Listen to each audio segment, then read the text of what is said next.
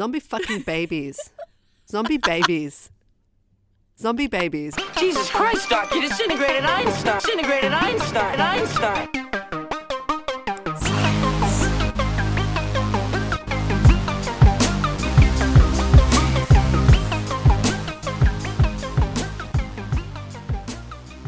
Welcome to Science at the Movies, a podcast that looks at the role of science in some of our best loved and most hated movies. I'm Abby.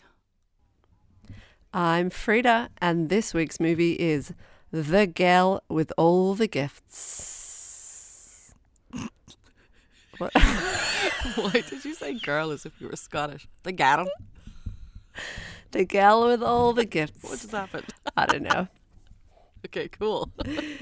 Well, I've just come straight from sciencing, straight to podcasting. Hey. Put down the science, pick up the podcast, all within the same computer. So I actually just didn't move at all.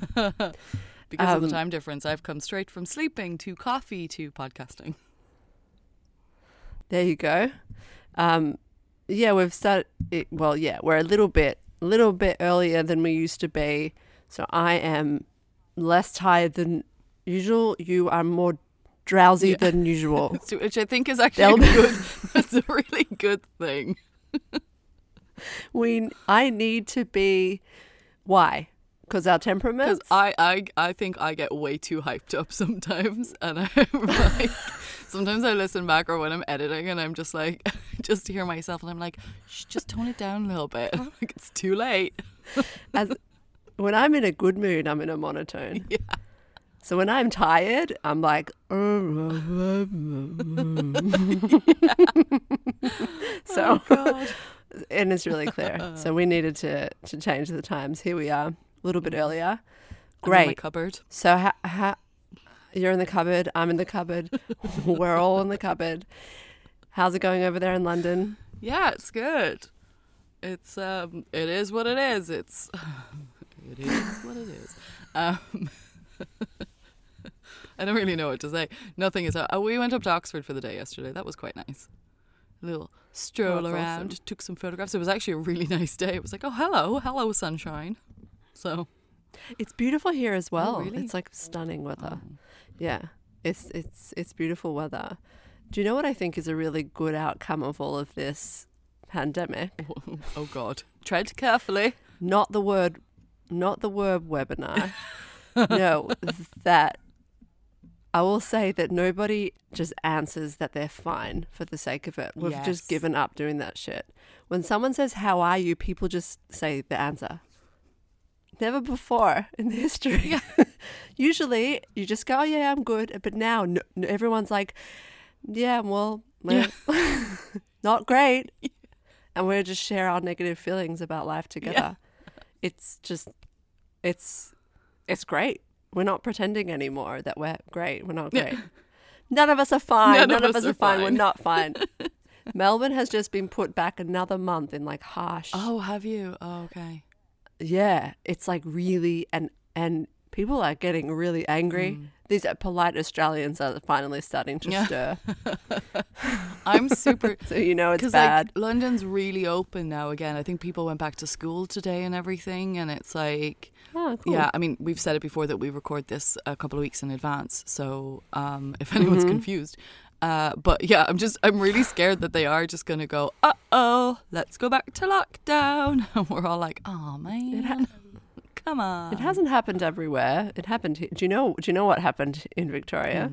Do you know the story of the leak? No. So it was and it can be, a lot of this can be traced back to the hotels that were being used to quarantine overseas, people that were returning from overseas. Were being guarded by like for hire security guards as opposed to, I don't know, military or police or something like that. And it turns out that one of the security guards may or may not have been engaged in a tryst with one of the people that he was supposed to be guarding. I'm talking about sex. Oh, yeah. So he had sex with one of the people in the hotel. Oh, and also the hotel, like the security guards were sort of sharing cigarette lighters and carpooling and everything like that.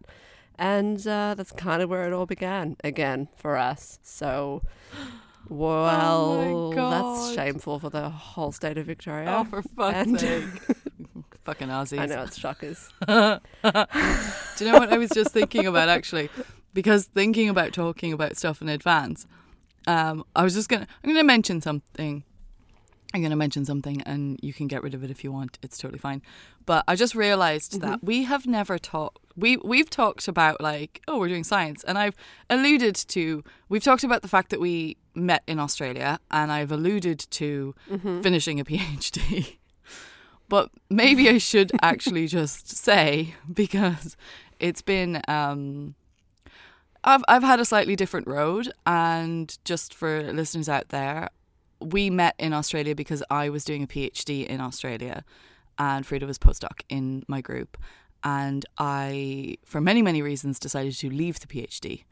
And I left back at the beginning of pandemic, moved back to London the first week of lockdown, which was complete madness, and have been back in the UK for 6 months. Not entirely sure what was going to be the next stages and stuff like that. But I would like to confirm that I am now restarting a new PhD, and the week that this episode comes out will be my first week in doing my new PhD. So I am doing one. I am a scientist. I'm a real scientist. I'm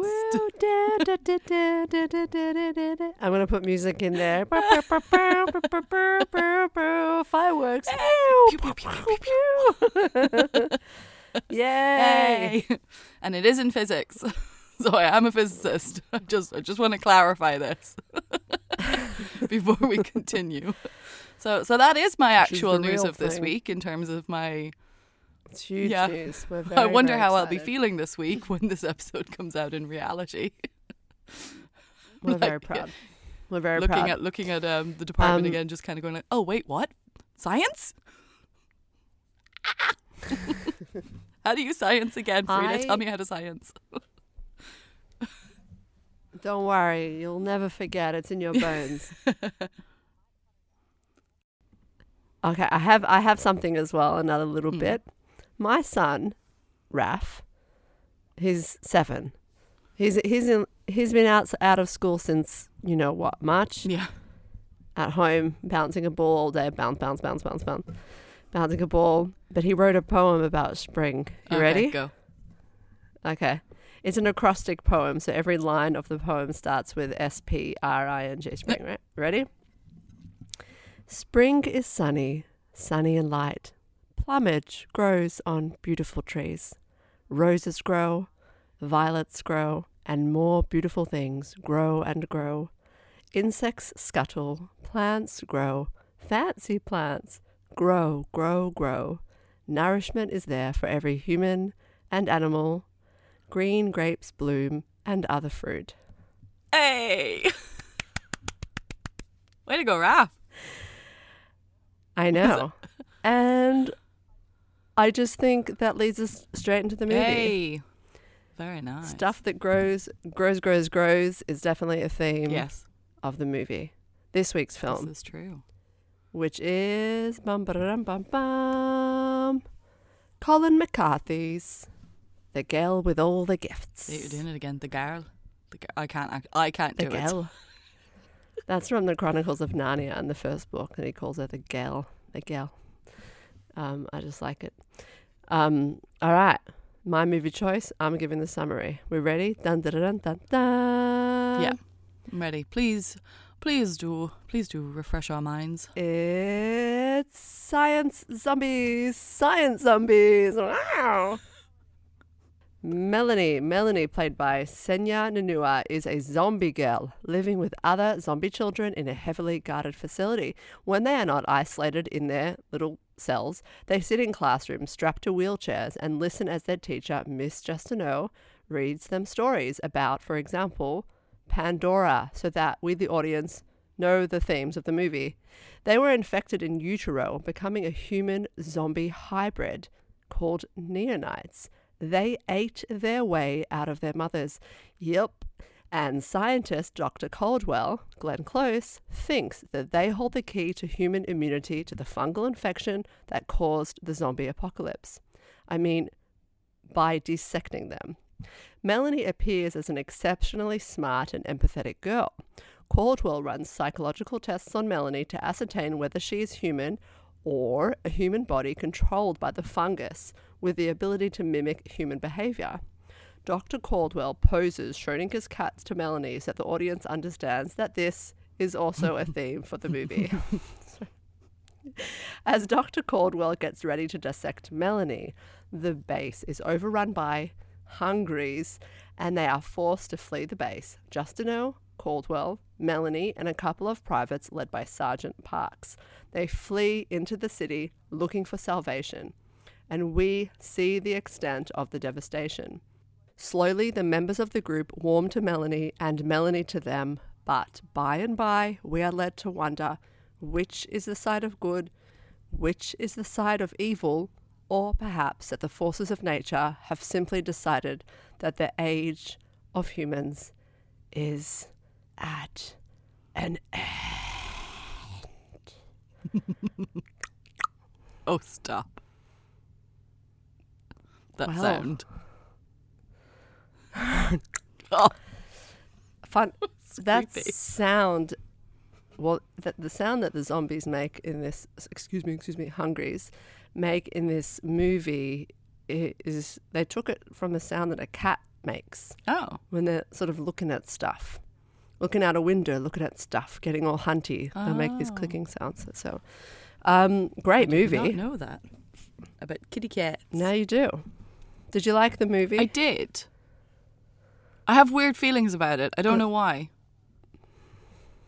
That's all right. I mean, it is accidentally, we've sort of accidentally done 2 pandemic Yes. movies, 2 apocalypse movies, and then 3 apocalypse movies because Sunshine is an apocalypse, then 12 Monkeys, apocalypse, pandemic, and then this is apocalypse, pandemic. We've sort of done these kind of doubles where we do like space movies followed by space movies, alien movies followed by alien movies. So pandemic film, this will be the last for a while, wouldn't you say? Yeah. Because in doing the research for this one, actually, I was kept awake at night with just like, so I can understand the weird feelings. Yeah. And I just want to say one other thing, which was that this is my mum's recommendation. Yes. This is the first movie Yes. we've done that's been recommended. That's been a recommendation. Great amount of science in this movie. They tried to science zombies and the research was very, very fun. So good recommendation as far as this podcast goes in terms of science content. So thanks, Mum. But about the movie. So tell me about your weird feelings. Well, that's my weird where feeling. do they It's so come from? funny that we have a different opinion on it because for me, I felt like the science was kind of there, then it was gone, and it was a zombie movie. And I was kind of... I think my problem was I think I went into it with too much expectation, so I didn't experience it as it was in terms of it just being a good take on a zombie movie. Good take on the yeah, genre. exactly. And in terms of that, I definitely enjoyed it as a movie. But I think especially with the build, there's 2 things that I think I failed with. In the build-up, Okay. I was waiting for the actual synthesis. I thought that there was going to be a whole thing in the lab. I thought there was going to be a whole stuff about exactly what it was, how it was going to be, like how the kids were the cure for it, how it was going to be synthesized. I was waiting for the explanation. And then we got into the lab scene and it was just done. Because it was like as soon as they were in the room, the base was overrun and it was over. And from then on, there was kind of an explanation of what the fungus was. But I was like, there wasn't anything else that happened. So I think I was sat there waiting to take all my science notes and I was missing the movie. And then the other thing that I think I failed on, and it's too late to recommend this to anybody else, but do not watch the trailer. Because the entire beginning of the movie has got such a wonderful, amazing build-up where you don't really know what's going on. But if you watch the trailer, you know what's going on. But I think if you don't see the trailer and you just see that, those first scenes where you don't understand why the kids are strapped up and why these soldiers are behaving the way they do, why they refer to them in the way that they do. Like, because I knew what it was, I knew. I'm just saying it more as a kind of a recommendation. Like if I was recommending this movie to people, I would just say I would be really interested to see how you feel about it if you don't watch the trailer, because I think those opening scenes would be amazing without knowing exactly what's going on with the kids. They should have done a teaser of the movie that just was like teased, like why are they there, and did not show anything else. Yeah, like just way more teasy. They could have and not known anything about it. They could have shown all of the scenes with all of the like adult zombies. Do you know what I mean? They didn't have to show anything with Melanie with blood, and they didn't have to show anything with the kid in the chair reacting to the soldier. So zombie movies, I just want to say I love zombies. Okay. Zombies is one of my favorite kinds of movies. It's definitely my favorite kind of apocalypse. I really love it, although I have issues with fast zombies as this was. Classic. But the thing about zombie movies is that when zombie movies are good, I feel like they really go overboard with the deaths and the killing and the zombies. And this didn't camp it up with the zombie deaths. It was not gratuitous at all, but I actually think that zombie movies can afford to be gratuitous because people are really there for that. So this definitely was tried to give a scientific explanation of zombies, and we'll get way into that later on. It tried to bring up some big issues about experimenting on children, I suppose, and about the age of humans and forces of nature and all these sorts of things. But it didn't go all out. It was very simple zombie movie, which is, I think there's a few of those movies out which are kind of lower budget zombie films because you don't need a whole heap of money to do zombie movies, just super low budget. It was like £4 million it cost to make. Super simple, but it definitely wasn't it wasn't gratuitous. It didn't camp it up. Should we talk about the cast? I mean, it's a very British movie in general anyway. Wait, before you get into the cast, I want to ask you a question. Yeah. Why is it that zombie movies are your favourite? What is it about this genre that you really go in for? Because it's just the perfect analogy to dread.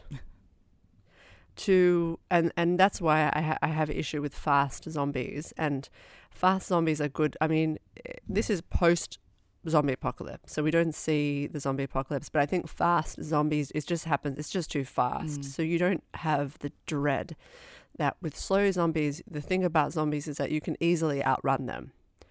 You know, it's not a horde, not so much, but you can easily outrun a zombie. So what the genre does is it allows the humans to sort of gather together and become terrified. And not be able to go outside. And then what ends up happening in a lot of good zombie films is that it's the humans and their paranoia and their dread which sort of tears them apart and destroys them in the end. So it's just an analogy for a very slow moving dread, and I think it's very human. It's a very understood thing, I think, across like all people understand what it means to just have a something slowly closing in on you, or a dread or a fear of something. I didn't think about it in that way. Yeah. And I just love the campness of zombies as well. I just love the ridiculousness of it. It's so silly. It's so over the top. It's so fun often as well. So I just love it. So the fast zombies for me, it's like not so sure about it, but I just think it's so silly. And you know, in this movie as well, they have I think the like writer of the movie is like an extra zombie. And also Glenn Close's sister-in-law happens to be a zombie nutter. And she's so obsessed with zombies, and she got to be a zombie standing there too. Like, it's just fun, and I think a lot of people see the fun nature of zombie movies. But I love it. I'll watch anything with zombies, anything, all of it. And also zombie theory. There's a lot of zombie theory, which we can get into later. It's a great genre, I think. Yeah. Do you have a best part of the movie? Before we talk about cast, best bit? The thing that comes to mind is the scene when they're in London and they're walking through all of the zombies, and there's the one with the pram comes along out of nowhere, and you're like, what is going on? And just that moment where I think they did that really nicely, like where Glenn Close like goes, Dr. Caldwell like puts her foot out and stops it. And it's just Yeah. that brief moment where you just kind of have a like, oh shit, really, are you really doing this? Have you seen the environment you're in right now? Are you really going there? She just needs to So see. it was good. She That was a needs- good kind of suspensey moment that, yeah, I was into that. Yeah, that the whole walking quietly through zombies, that's definitely a great a great, I wouldn't say trope of the genre, but it's always a good part of good zombie movies is having to quietly and silently walk through zombies, Yeah. covering yourself in whatever it Yeah. is that wards off zombies. But speaking of Dr. Caldwell, we can talk about the cast. Glenn Close as we have Wait, Glenn do you Close not have a best bet? as a scientist. Oh, what was my Yeah. best bit? Oh, my best bit. My best bit is definitely Melanie fighting off feral Oh, children. No. Okay.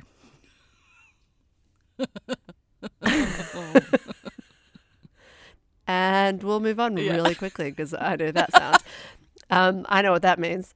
Okay. All right. Cast. Melanie. Speaking of Melanie, she's fucking awesome. I don't know. They interviewed 500 Wow. kids. Auditioned, interviewed. She was the last kid that walked through the door. Really? The last kid that walked through the door. Which is, I mean, I'm sure there's some psychology behind that as well, Yeah. you know. The last girl. But she walked in the door. She was the very, very last one. She's so amazing. She's amazing. Didn't you think? Yeah, so Where'd they find this her? is another place where I have really weird feelings, but I think it's a good thing Okay. because Okay. I agree with you. I think she was really good, but I just really disliked her. I got weird feelings. I got weird But I feelings. didn't I'm dislike happy her in I've terms got of weird I'm saying I feelings. disliked the actor. What I mean is like she played Okay. that role really well. She had that kind of like she was Mm-hmm. perfectly that know-it-all kid where you're just like, oh, for fuck's sake, would you just shut up? Sometimes, but also like Really? she's like highly inquisitive. You know, always knew the answer, always a hands up, always. You know, she's just that kind of normal like smart know-it-all kid who hasn't kind of figured out how you interact socially really just yet, but she's trying to learn. Okay. But Yeah. she was so creepy. To me, she was so creepy I'm the whole way done. through because there was never a moment where they made her be extremely likable or to be really disliked. Do you know, she played that kind of, I felt that idea that is it her or is she mimicking? No, Yeah, we don't you got know. that because she was playing that kind of know-it-all character. It came across as she could just be mimicking the whole way through. So Yeah. I felt like it was a really good balance because I wasn't rooting for her and I wasn't massively against her. So it allowed me to kind of go through what was going on without any expectation and get to the end and have it be kind of like, oh yeah, that makes sense. Yeah. She grew on me throughout the movie. There's an amazing bit of the movie where the other private, the one who's not the main cast member, so he's dispensable. How do they always Kieran, know is to it? not kill off main cast members? But he walks out and she kind of follows him in a sense. She's going to get something to eat. She says, I'm hungry. And they play it as if she's stalking him, like she's Yes. waited for him to go. They played it very clever, and I totally believed it. And then that you see her eating some bird of prey instead up there, which is kind of good. I also like that when she eats and she kind of falls like into this drunken. Yes. It's almost like heroin. She eats and then just falls asleep, or no, it's just like drugs, Like I don't know how else to describe it, but it's like that the fungus has been fed or whatever it is. It's good little bits and pieces. Who else is in the cast? We have Glenn Close. How did they get her? She's plays Dr. Caldwell, and Gemma Ayrton is Miss Just to Know. She's lovely. Yeah. And then my favorite actor was actually Paddy Considine. Oh, yeah. As Sergeant Parks.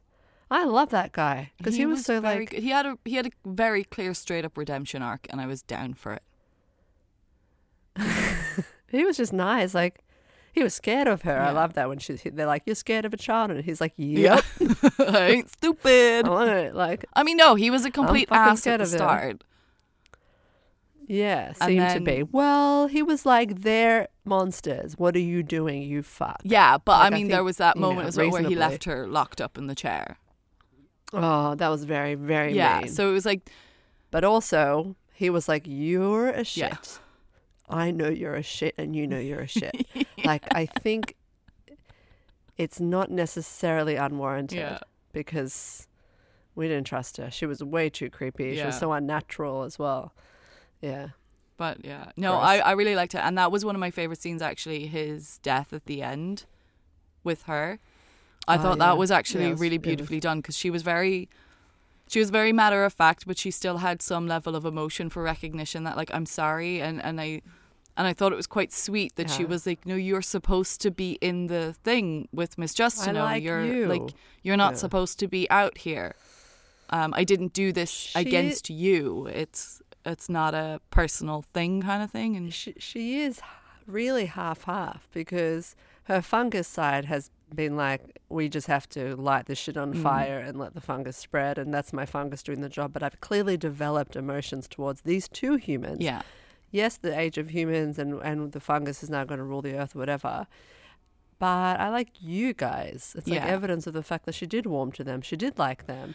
And that was that conflict with her general feeling about humans in general, but maybe not Dr. Caldwell, because that particular human, maybe, you know, she had different feelings for. But she was somewhere in between, Yeah. definitely, which I guess is made clear by that. But the end of the movie, where she basically has Gemma Ayrton, Miss Justino is the sole survivor of the entire human race, living in a airlocked army laboratory, being forced to teach feral children how to talk. I'm just You know, like keeping her in a cage. I have to Just admit. the Oh no, sorry, go on.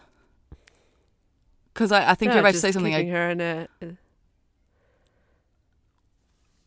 I don't know. I was just I was going to say that keeping her locked up as like a little pet, because I like you. Yeah. That's the total. Like, there's a level of empathy there, but it's a psychopathic. Yes. But then again, she's been raised in a cell. Well, this by is the people thing. who think she's a monster. I never kinda- She's a psychopath. Yeah, I never. I like she's it's wait, I was just going to say that she likes her the way I like fish. I like fish so much that I kill them and eat them. You know. Yeah. So she's like, I like her, so you're going to stay here for me. Maybe she's just been raised awfully. Yeah. Maybe she's half fungus. I don't know. Who knows?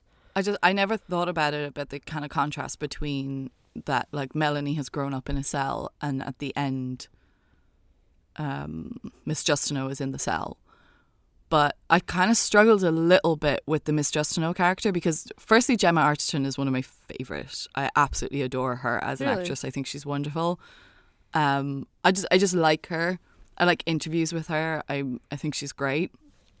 There's a great Graham Norton interview with Gemma Arterton where he asks her, because of the way she speaks, like in the movie she kind of very much speaks with her own accent, and he asks her something. I think there's something about that she was doing some sort of an audition or something, and they were like, can you do a sort of a more posh British accent? I can't remember the words exactly. It was something along those lines, and her response was just like, I went to the Royal Academy of the fucking Arts, darling.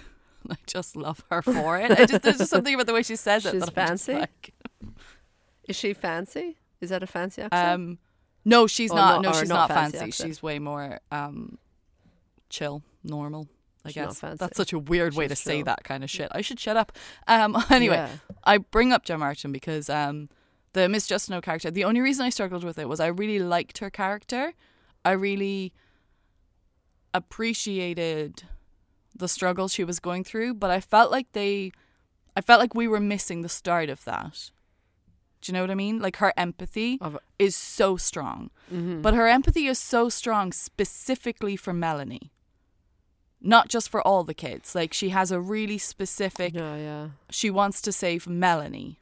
And she's not as worried about the rest of the kids. And I just felt like, are we missing like a little connector at the beginning where they've developed some sort of a personal relationship above the other kids? Yeah, I think Yeah, I definitely think Melanie's supposed to be extra intelligent, extra on the ball. She definitely puts her hand up more than the other kids. And also it's sort of like she's being questioned by Dr. Caldwell. Dr. Caldwell asks her to pick a number between 1 and 20, not anybody else. And she basically picks the kid that goes off to be dissected. She says 13. The next day, cell 13 is missing. Do you think that's got something? Which tells sorry, go on. Yeah, well, it just tells me that she's being treated somewhat differently. Like, she's extra smart. They're watching her extra closely, that she's sort of seems to be exceptional. Yeah. She is. What was your question? Oh, it doesn't actually matter. I was going to say, do you think that that Caldwell does that it shows some sort of a... but we can come back to that when we talk about her later, actually.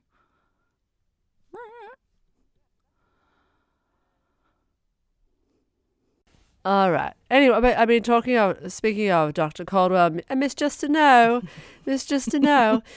that they obviously bring up a couple of, they love analogies in this movie. So first we hear about Pandora's box. Pandora is obviously the girl with all the gifts. With her box, and all the horrors of the world are in the box, and if that's released, then that's where all the horrible things from the world come from. So that's the story that she chooses to tell the kids, and so we're obviously living with the tension that there's a Pandora's box here somewhere, or Melanie is Pandora and she's got the box of horrors, and then of course at the end of the movie she opens the box, as it were, to release the infection onto the world in a devastating way. The other theme that they bring up is, and they probably should have stuck to one or the other, too many box analogies, is Schrodinger's cat. Is the cat alive? Is the cat dead? Is Melanie alive? Is Melanie dead?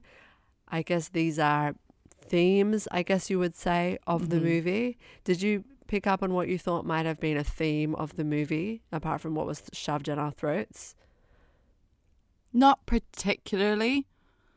I definitely feel like there's, for me, there was something to do with evolution that I think is interesting to talk about, but we can talk about that a little bit later when we're talking about more about the science stuff.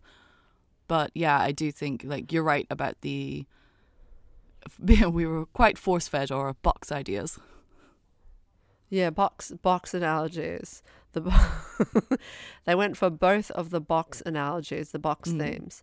Pandora and then Schrodinger's cat. And they're like, and I guess another thing with the movie is that we're talking about human and our place on the earth, and the fact that the earth is got a whole lot going on and we might be a blip, and we came and we're going to go, and nature's just fine without us, and maybe some events have to take place to push that along, and that's something which is possibly being explored in the movie.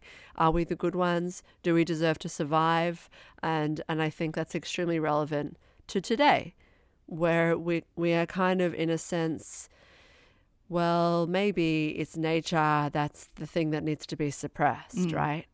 And maybe we have to change nature, but maybe nature actually doesn't need us at all, and it's us that needs to be suppressed. And sometimes I think that point of view, sometimes I think that perspective is really important to understand what our place is on the earth, and the fact that nature's fine.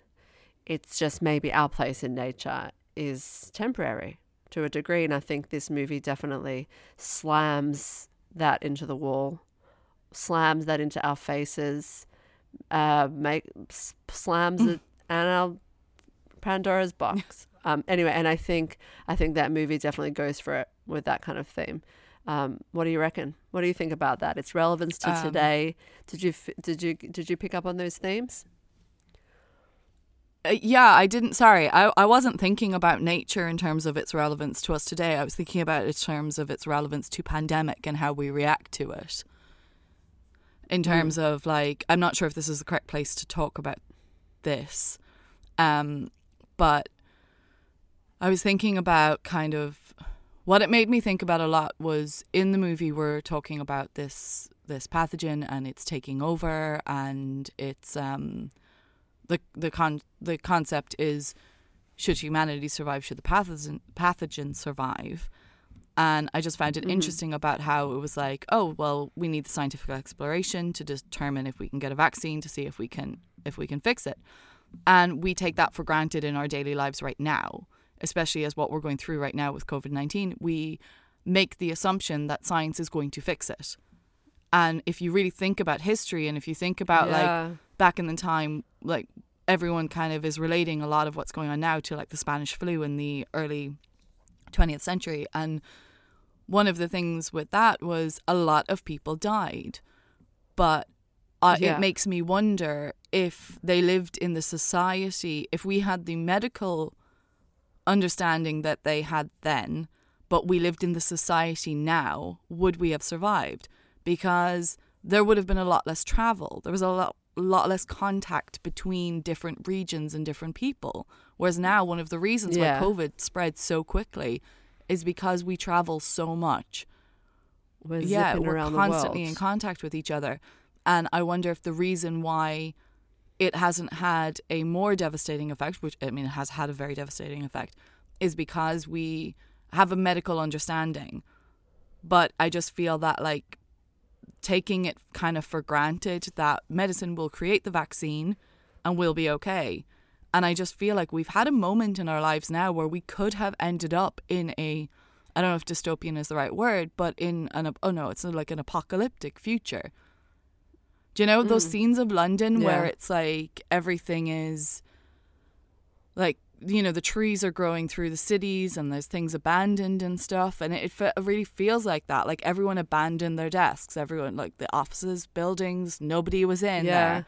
And if we had not been able to isolate ourselves, follow these procedures and protocols, and hospitals be able to take care of everything, I wonder if we had been so overrun, you know. And that's the thing. It's like, you know, it's a disease. It's a bacteria. It's an infection. It's a whatever the correct term for it is. I don't actually know, which sounds terrible, but it's a very similar thing that's happening, and it's just about how quickly one can overrun versus another. And I just found that really interesting when I was watching it, because I was like, we could so easily have that future. Obviously without, you know, all the biting and the hungry and the eating we could of each other. But, well, I mean, we don't know. Run out of food, people get crazy. We've all seen Arrival. No, not Arrival. Alive. That's the one, sorry. Alive. I have two things to say to that. Firstly, did you know in this movie that those aerial shots of the overrun cities, I'm sure you read this, but it's from Pripyat in Chernobyl, near Chernobyl. Oh, cool. That's where they took those shots from. That is the town Pripyat that was evacuated after the Chernobyl disaster has just been left, has become like a forest town. And they wanted to photograph a place which looked like maybe 10 years later. I mean, this is much more than 10 years, obviously, but what it would look like if a city was just left by humans. Amazing. And it just sort of grows into a forest. So those are real aerial shots, except that they kind of use CGI to put like a Mercedes-Benz factory sign. Did you see that? There's a point with the shot and it says like Mercedes-Benz. I was thoroughly confused by that. And then there was one little shop that said like Pret-a-Manger. This makes more sense because I was staring at those aerial shots and I was like, I live in London and why can't I figure out where they are? It's because it's Chernobyl. That's amazing. Obviously.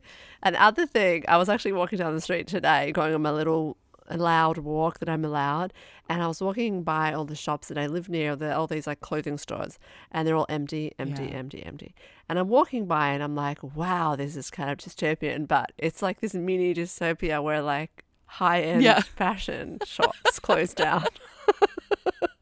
And I'm like, oh, this is rough. And then I thought, is it really?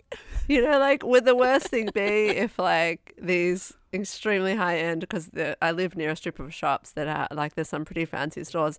If those stores, like, is that our mini dystopia that we're experiencing now? Is that like unnecessary purchases stop happening?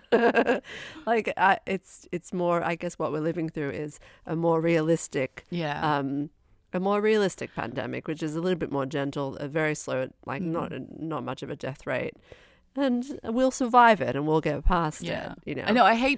But these movies, like, I hate bringing these movies want to, No, you go. I hate bringing the conversation so much into COVID because we've really tried not to do that, but I just kind of felt like the parallels and the fact that it just made me think that way. It made me really think like that we do need to take these situations seriously, because as much as this is a zombie movie, like that's one of the things, isn't it? One of the things that could wipe out the human race is a pandemic.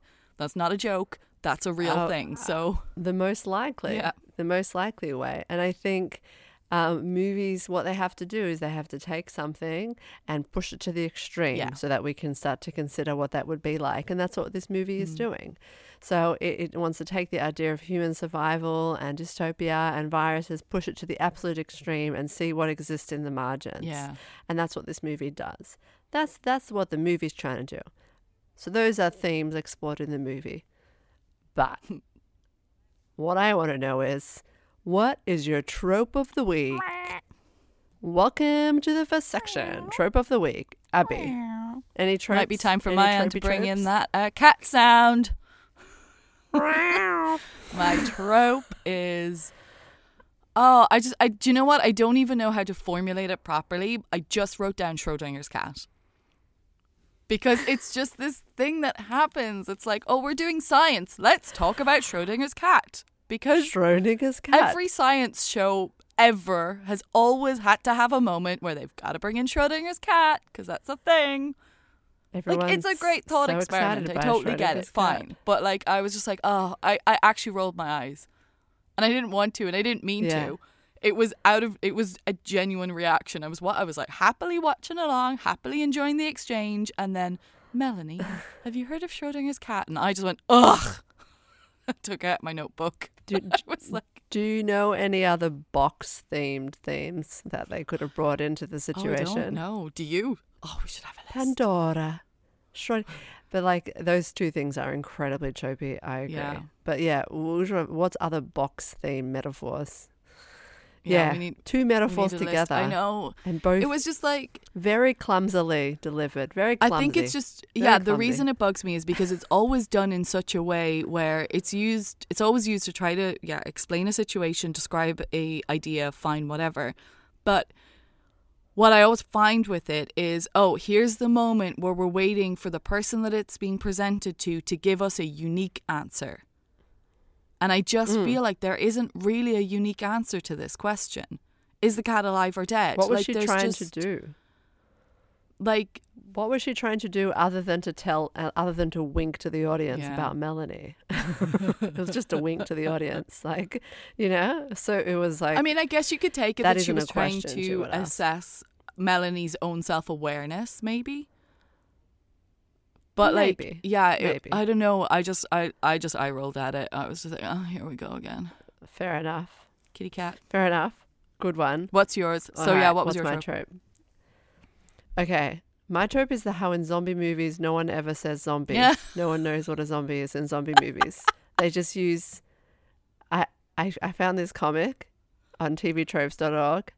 The comic has a bunch of people say, thanks for letting me in. There are zombies everywhere out there. What? The things that are trying to eat us. Oh, you mean the infected? The biters? The ambulant deceased? No. Zombies. Like Dawn of the Dead? Zombies? Is she delirious?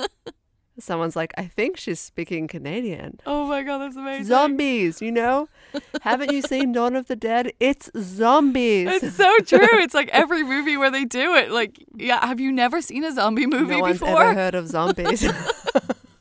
It is a rule that nobody is... And I was like reading into why that is. And it's for realism, because in the universe...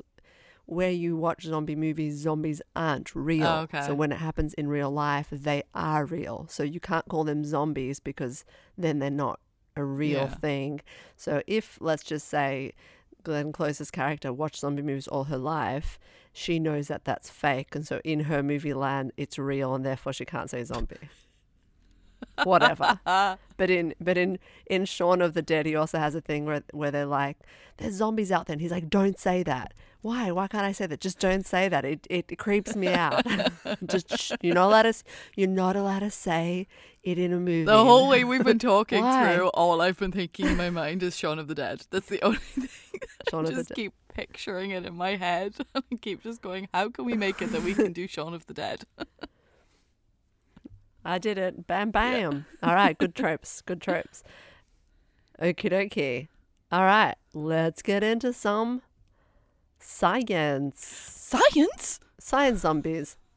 All right. Well, there's a few things here. I think there's a bunch of scientists. There's the main scientist, Dr. Caldwell, and she has a science person who gets killed off rather quick, snip, snip. And then there are a couple of environments of science here as well. We've got the military facility, it seems, that they spend a quarter of the film around. That's the underground facility where everyone's being experimented on and the experiments are happening. And then we leave that environment and go on the road where they encounter our mobile laboratory. But I think the science is sort of happening the whole time. We have Dr. Caldwell, who's constantly studying things around her and being inquisitive. So I think, well, where do you want to start? Do you want to start with let's start with our different environments, I think. Okay. What do you reckon? Sure. All right, let's start.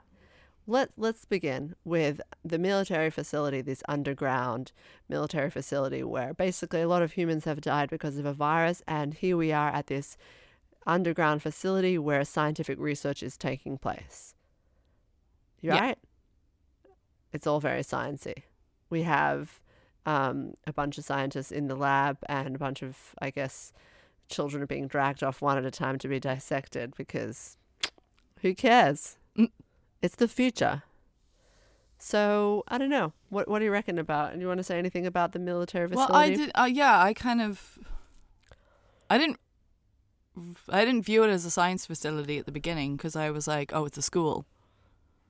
They're being kept, and they're still being taught. They're still being treated as children, but I don't know. I find that a little bit confusing. I was like, oh, I wonder if they have such hatred towards them, then why are they teaching them? But I guess they were maybe assessing their abilities and their understanding. So maybe that teaching environment was a bit more of a psychological kind of test of what they were doing and stuff. Yeah.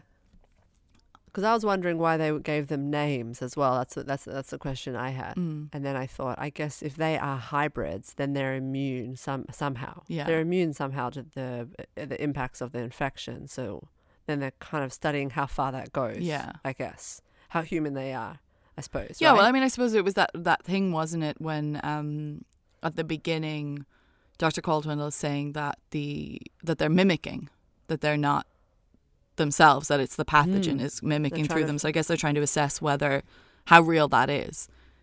Is it a pathogen, or is it? Trying to figure out. Are they existing as hybrids, or are they existing as? Are they just a vessel?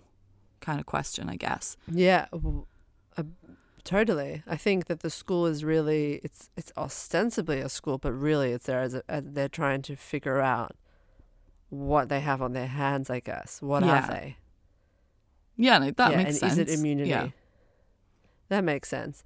And I couldn't figure out, is Dr. Caldwell trying to figure out if they're human or not so she can figure out whether she should be dissecting them? I think that's a little bit part of it. But is she trying to figure out if they're human or not? Because if they're human, alive, then they really are the key. They're very important.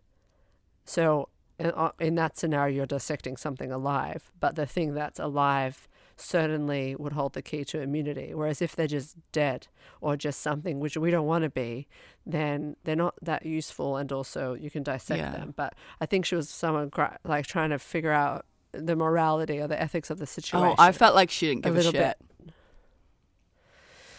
You don't think she Not that she didn't give a shit, but I felt like she was the person, because even that moment with the pram, and the sergeant is like, what are you doing? And she's like, she has to see. And it's like, this is the most high risk situation you are in. And I understand that there's this concept of scientific exploration and you are driven by your desire to succeed.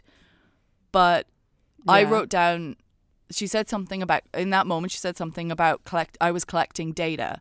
And I just wrote down, the So data she is no says. good if you're So dead. She says. And I was like, Yeah, why well- would you risk? I just felt like she had Yeah, it become was- a person who was so driven by her desire to find the answer and succeed that she became a high risk person. Yeah. So on that note, let's talk about Dr. Caldwell actually, because I mean, she was harsh. She was definitely harsh, and she was hardened, and she was doing a job even though it involved something which was kind of horrific and disgusting, which is dissecting, putting down children and dissecting them.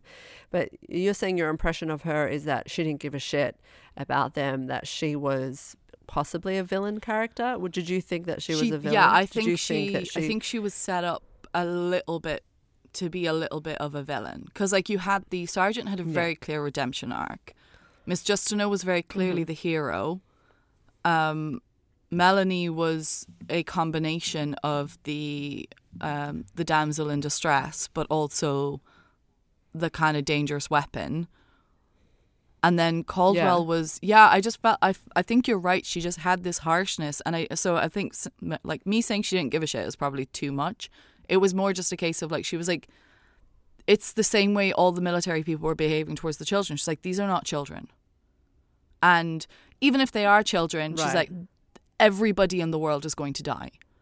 And do we, me having to do this right now, maybe it's not the best thing, maybe it's not the ideal thing, but it's either this kid dies or everyone in the world dies. And that's the choice I'm willing to make.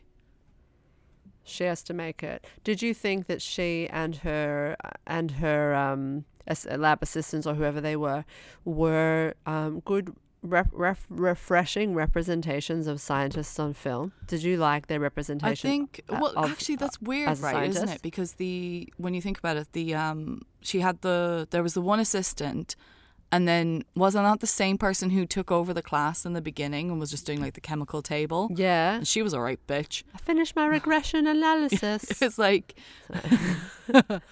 So she was also a very kind of harsh, unfeeling character that came across. And I think... I don't know if they would be... Because I haven't... I mean, you've worked with animals before, so I don't know in terms of like ethics and that kind of a way. I'm not sure if they're...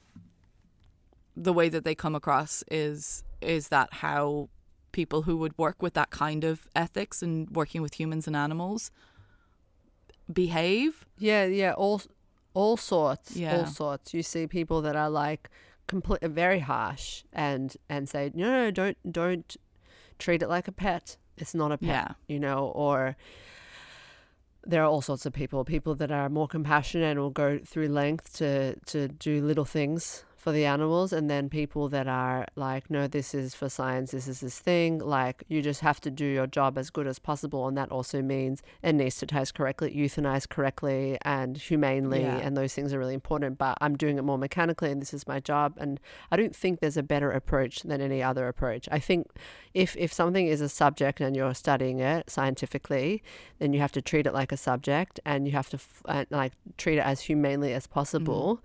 But there's no need to have an emotional bond. I don't think that's healthy either. Especially if it's not of your species.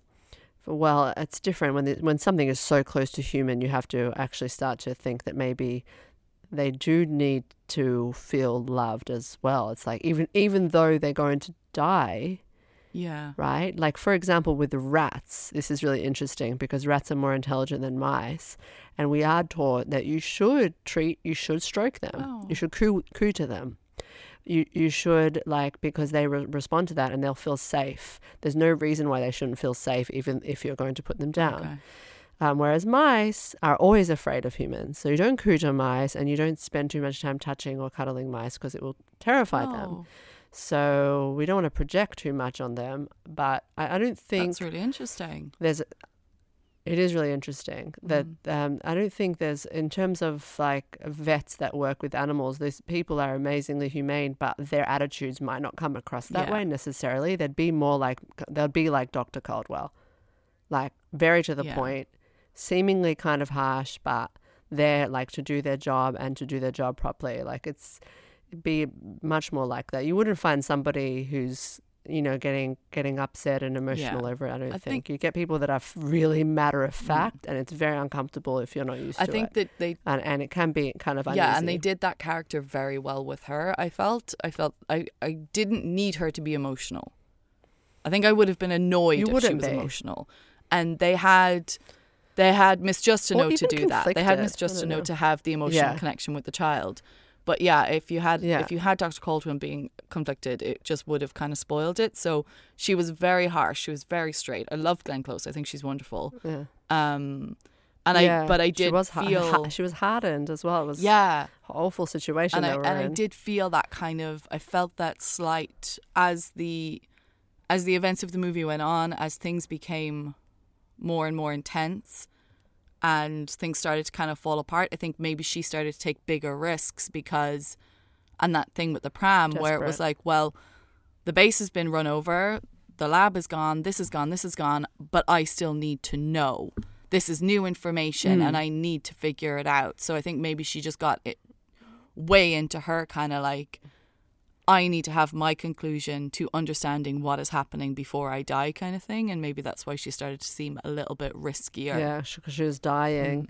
That move she did with the isoflurane, FYI, that would have been so much isoflurane to be inhaled. So I'm pretty sure that's what she filled in the room, and they all came in and then just fell asleep immediately.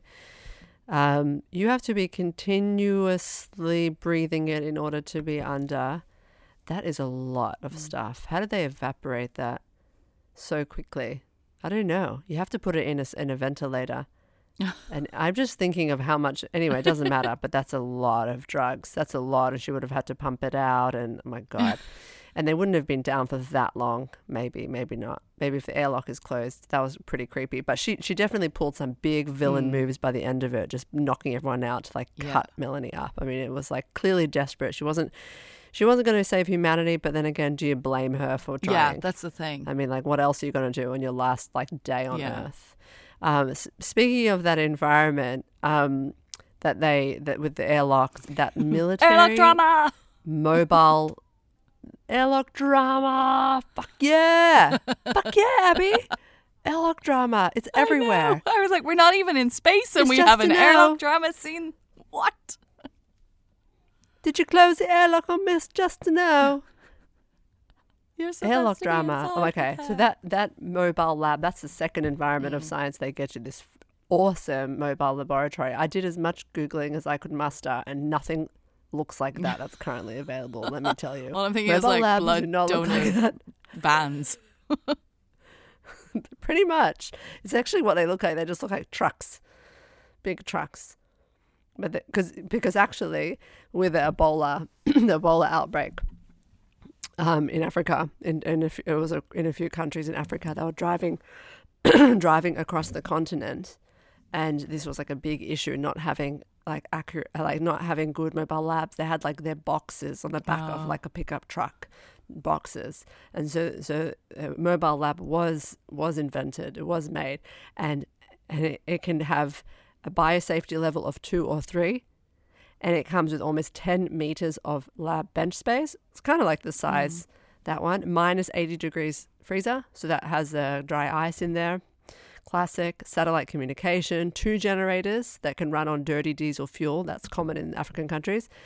You can traverse up unpaved muddy roads. It has a reinforced door and a security system to keep people out. It seems similar like this. Its roof can be lowered by about 40 centimeters so that it can be carried in by a Hercules military plane. Oh, okay. Cool. So that's cool. Sounds actually super. I couldn't see a picture. The picture on the article looked like just a big truck. But this doesn't sound like that. What they're describing sounds like in this movie. It sounds kind of exactly the same. Secure from people and secure from pathogens, with all the bench space and all the technology that you need to carry out science. It's cool. Yeah. Yeah, I just wanted to look at that to see if it existed. Couldn't find a picture, but that description kind of matches it. But anyway, yeah, this movie definitely has a big theme of science where humankind has been forced into a situation because of all these reasons, and therefore the survival of humanity really depends on science and scientific research. So that's definitely a big part of the whole story of the movie is we need science to save us. We need science to keep going. Yeah. But as far as the science of the movie, the actual science, it's very true that they tried to make this movie based on real life science, which a couple of zombie movies before have done, where they're like, okay, let's try to make zombies and see how it actually makes sense. So this movie tries to really, really make sense of zombies. And it gives us some science in the movie. Did you pick up on that? What are you eating? No, shush. Wait, what are you eating? Okay, I'm having a donut. Tell me. I haven't had breakfast. No, Chocolate? it's a donut. Yeah. So don't worry, I'm not going to eat on the microphone. I'm not that person. But but yeah, so my understanding was it was a fungus. A fungus. And that a fungus that had adapted or existed in some way where it fed on meat, I guess. It's a carnivorous fungus. Ophiocordyceps unilateralis. Yes, okay. Please do explain this to me, because I was just like, it's a fungus that's eating meat. Oh, well, I don't mind if I do explain it to you. Okay, it's a real thing. Ophiocordyceps Wait, the fungus is a real thing. unilateralis. Okay. Sorry, I've interrupted you saying the name again. It's called a zombie fungus, actually, is the nickname. Are you for real? Zombie fungus. Oh my God. Okay, so yes, it's a real thing. Okay, so this guy, his name is this guy. This is no. So this guy, his name is I'm going to tweet him. This guy is called, I hope I got this pronunciation right, Joao Araujo. So he's actually a PhD candidate from the CDC, and he was the cordyceps expert on the movie. Oh. They had an expert on the movie, and he does actually study the zombie fungus. It's a real thing. It is found in tropical forests, and it does control the behavior of the host. Okay? But so it actually works on ants and insects. Okay. But on ants, what it does, if the ant is infected with the fungus, it causes the ants to leave their nest. And, well, first of all, it rapidly overcomes the immune system, spreads all over its body. And then, after about 2 weeks of being infected, the ant will leave the nest and go up, start traveling up to die. He bites a leaf or a twig and dies like that. Oh. So, and once it's dead, the stalks grow out the back of their heads. And then, because they've gone up to the understory, it drops the fungal spores down onto the colony below, and the cycle can begin again. Shit. Oh my God. It's real. That's really cool. That's exactly what they show in the movie. That's so cool. I love when a movie takes a concept of something and then it's like, this is a real thing. And yeah, okay, fine, it doesn't happen in humans, but what if? That's one of my favorite things of the way that they do that in movies. Go on. I know. Funny you should say that. So in the movie, there's this whole mystery of like, why do they congregate together? And Melanie's like, Miss, just to know, maybe they're lonely. And it turns out that they are drawn together so that they can combine forces and make this massive structure. Cool. Which then grows sporangi, is that what they call it? These pods filled with spores as high as possible, waiting for some kind of natural event to happen, like a fire or a flood, to burst them open. So that they bring them all together, so the fungus grows out of them. And you see a lot of the hungries are in various stages of this. They have some of the fungus on their faces. And they congregate together to form a big structure where they can grow a tall, big fungus tree, so the spores can be released from the top and have as far reach as possible when it finally does explode, right? It's this sort of similar. Is this why they're all gathered? Because that really confused me. I was like, why, when they're walking through them, there's so many of them just standing still. And I was like, why are they just like a huge amount of them just standing there all very close to each other? Why is this random thing that they're doing? That makes more sense now. Pulling with other fungus. Okay. Yeah, exactly. Cool. So that's what happens in the movie. But okay, and you said a funny thing. What if it happened in humans? It happens in insects and spiders, and you'll say, look, it doesn't happen in humans, but like I love that it's a real thing. So, okay, the zombie fungus does only happens to arthropods, insects and spiders. So there isn't much chance that it can happen with humans. But this guy said, Arajo said, that he wouldn't rule out that it might happen in a human species. Why not, right? Like he says, quote, a viral bacterial fungal apocalypse sounds pretty reasonable to me, he said. Okay, before I jump into the human thing, you mentioned before that it makes you eat meat, it makes you blood hungry.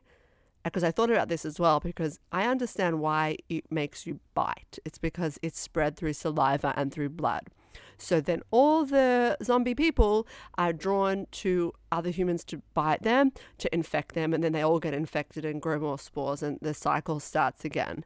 But I actually looked this up because I found there are things that you can be infected with that change your diet for crazy reasons. I have one example. Go on. It's called the Lone Star tick. It turns you into a vegan.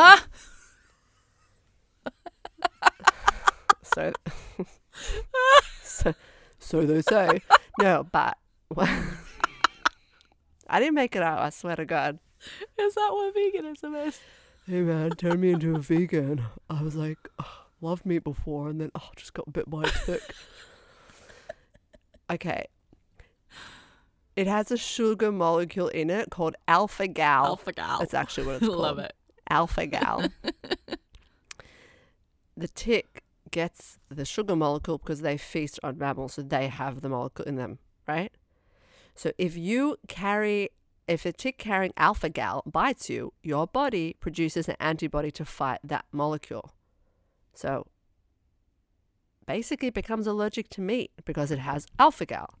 Because the tick feasts on mammals. Mammals have alpha-gal. Meat has alpha-gal. Your body becomes allergic in order to try to fight it while the tick's inside you. And so you sort of develop an allergy to meat as the tick's inside you, as your body is trying to do antibodies against alpha-gal. Then one day you have a hamburger and you have an allergic reaction. That's the sign that you have a tick. Ticks are so hard to diagnose. Amazing. It's insane. That terrifies me. That scares me. Right. Ticks are weird. But yeah, that's just an example of a thing which like changes your diet, although in this case it makes you vegan. But I would be thrilled if we had a zombie apocalypse, but it just made people eat like ravage into capsicum. Yeah.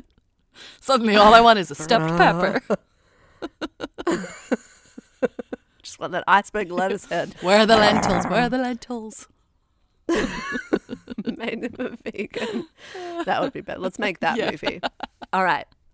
Before my next bit, you ready for this? Mm-hmm. Okay. I apologize in advance. Fungal infections in humans? Woo-hoo! Could it be? Oh, gross. Actually, there is a lot of truth to this. Maybe not now. The zombie. I was going to say vegan. The vegan fungi. The zombie fungi. Maybe not now. It will affect humans, but there is a lot of evidence to suggest that if not that fungal infection, but other fungal infections could eventually infect humans. Because, and this has been discovered with the emergence of a fungal infection that has been found in humans across different parts of the world called Candida auris, all right? Which didn't exist before, and then all of a sudden, people around the world are getting infected with it, which has led to this crazy theory about fungus and humans. Oh my God. Okay, hold on to your chair. Wait, can I just... Are you ready? So before you go into that, I just want to ask you. Yeah. Because you're saying about like, so is it that there's different types of fungal infections? Because don't we get like fungal infections in, I hate saying this, but like in toes and stuff like that? In nails and things? Yeast and the candida. There's many different types of yeast infections. Oh, okay. Candida and all this kind of thing, but not necessarily deadly ones. Oh yeah, okay, and not of this cool. kind of type. All right. I don't know so much about there are types of fungal infections that we get for sure that humans do get that are not particularly dangerous. But certainly you're, not deadly. School me on a dangerous one then. That largely fungus leaves humans alone. largely fungus leaves humans Okay. alone. Okay, because they are much more adapted to cooler temperatures, and we are warm. Yes. Okay. That is the thing about that is the reason, and people actually think that is the reason why we had the age of mammals after the Jurassic era, because after the asteroid came and destroyed all the dinosaurs, and we had the end of that reptile era. It's possible that there would have been another reptile era after that, because reptiles are pretty, thrive much better. They need less food and they reproduce much more. Okay. Whereas humans, they need to eat constantly and we reproduce much slower, and mammals also reproduce much slower. So why after the Jurassic era did mammals arise as was it the age of mammals? Did they rule the earth? And people do theorize that this was because of fungus, and they can see that by looking at the I'm getting my geology wrong, but looking at the sections of rock and stuff from that era are full of spores. And so there's a lot, and because there were cooler temperatures at that point as well, and the sun was covered up and all of that, it was a great time for fungi, right? So the reason why reptiles didn't emerge again as for another reptilian era is because they are much more susceptible to fungi. You keep saying fungi. So Is there that were a lot of fungi. What fungi? Fungi is just fungi. plural. Fungi. I don't know fungi. I feel really uncomfortable saying fungi. I hurts, but I think that's how you say it. So I'm going to say fungi. I'm sorry. It sounds bad. It just sounds bad. But anyway, fungi infection. It just obviously sounds like vagina and a fungus and an infection. I know. I'm sorry. It's just how you say it. Okay. Well, I would say it fungi. Reptiles. But I don't need to say this word, fungi. so you please do continue. Here's a fungi. So reptiles, they know that awful joke. Reptiles. Okay, so the reason why there wasn't a second age of reptiles, which there should have been after the dinosaurs, is because they get a lot of fungal infections. Okay. And in fact, that is the reason why lizards sit on rocks for ages, sit under the sun for ages to warm up. Okay. You know how lizards do that?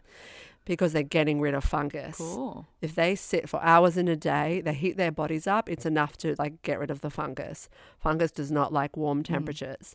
But in general, they're more adapted to reptiles and to ants and to insects and things like that, and not to humans.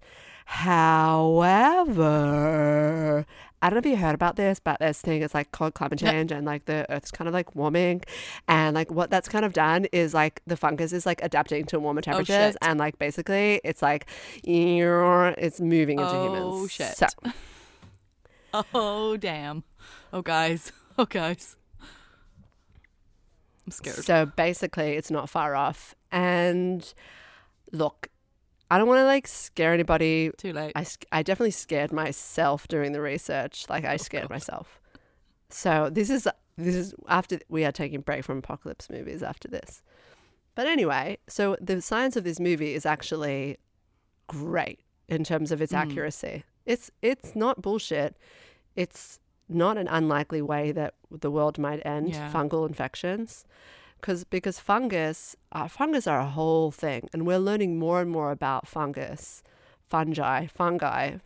Somebody we need to have that guy on the pod. He'll help us understand how to say all these things. But I mean, fungus is this thing that we are learning so much about. Yeah. That are you into? Have you been on top of the whole Wood Wide Web scientific discoveries with the fungus and the trees and all that stuff? No? I am so into it, and actually I'm reading two books at the same time about this.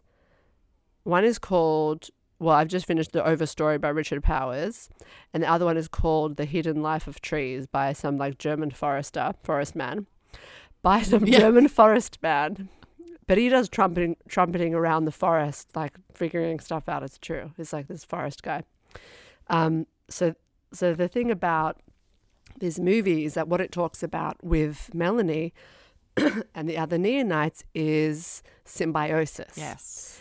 that what Dr. Caldwell thinks has happened is that the fungal infection ravaged the humans that it infected as adults. Sure.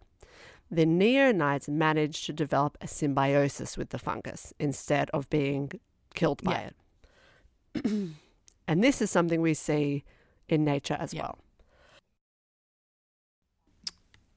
Where fungus are able to form symbiotic relationships with things around them in a way which is just almost magical. It's almost magical. And where this has been seen is in forest. So as I said, like for a long time, the fungi were seen as being harmful and parasitic, and they cause disease and they cause dysfunction, right? But more recently, that certain types of fungi can actually exist in symbiosis with plants. So they don't bring around infection, but connection, which is kind of what's happening with Melanie. This movie is very on point with the fact that fungi can be destructive, but also, under the right conditions, form a symbiosis, okay? So, and this is a connection which is about 450 million years old, okay?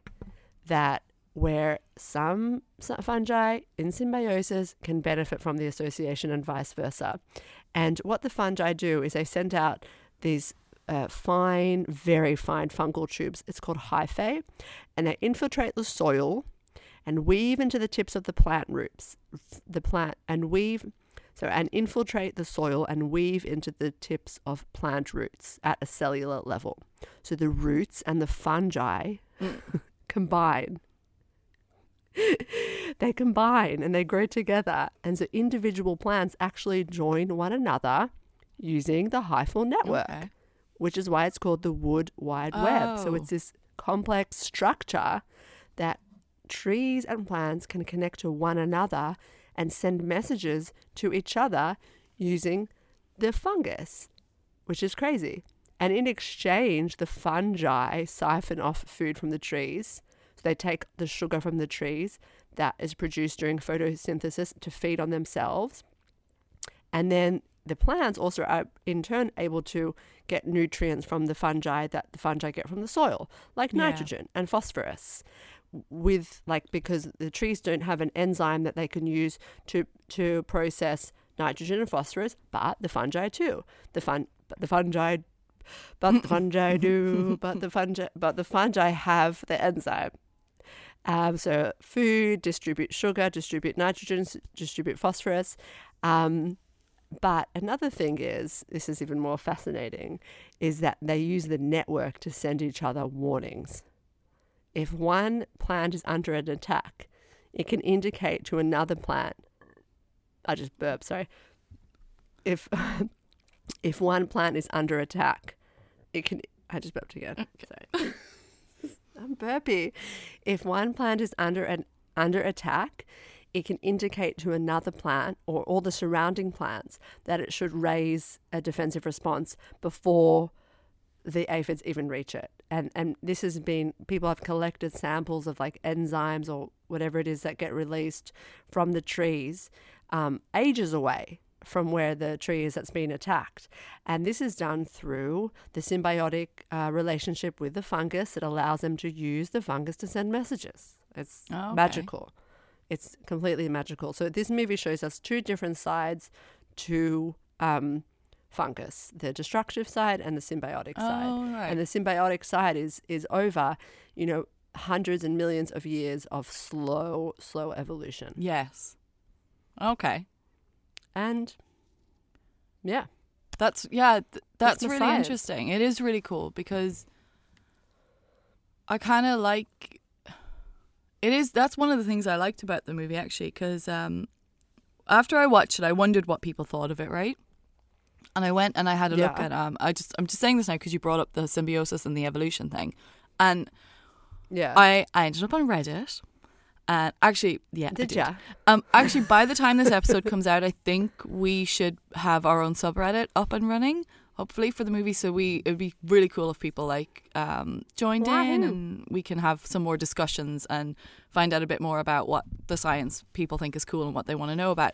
Anyway, I ended up on a subreddit that was talking, where there was a thread talking about the girl with all the gifts, and somebody was saying that they'd read the book and watched the movie, and they were wondering what people's kind of thoughts were on if the Hungries, if the infection was actually occurred, what would it be like against society and stuff. And I kept seeing all these responses from everyone saying, oh, it would be the next stage in human evolution. And I was I massively disagree with this, because I ended up actually commenting on it, because, I was like, hang on a second. I did, girl, I did. Good for you, Abby.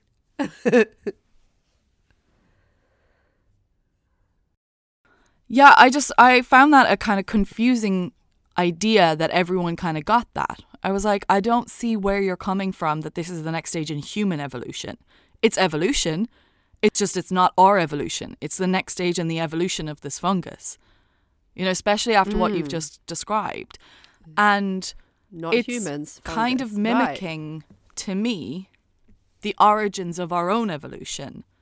Because when you think way back to the development of cyanobacteria, and we had single cell organisms all over Earth way back when the Earth first formed, and over time as it warmed up and water was on the surface and atmosphere was kind of there but not really.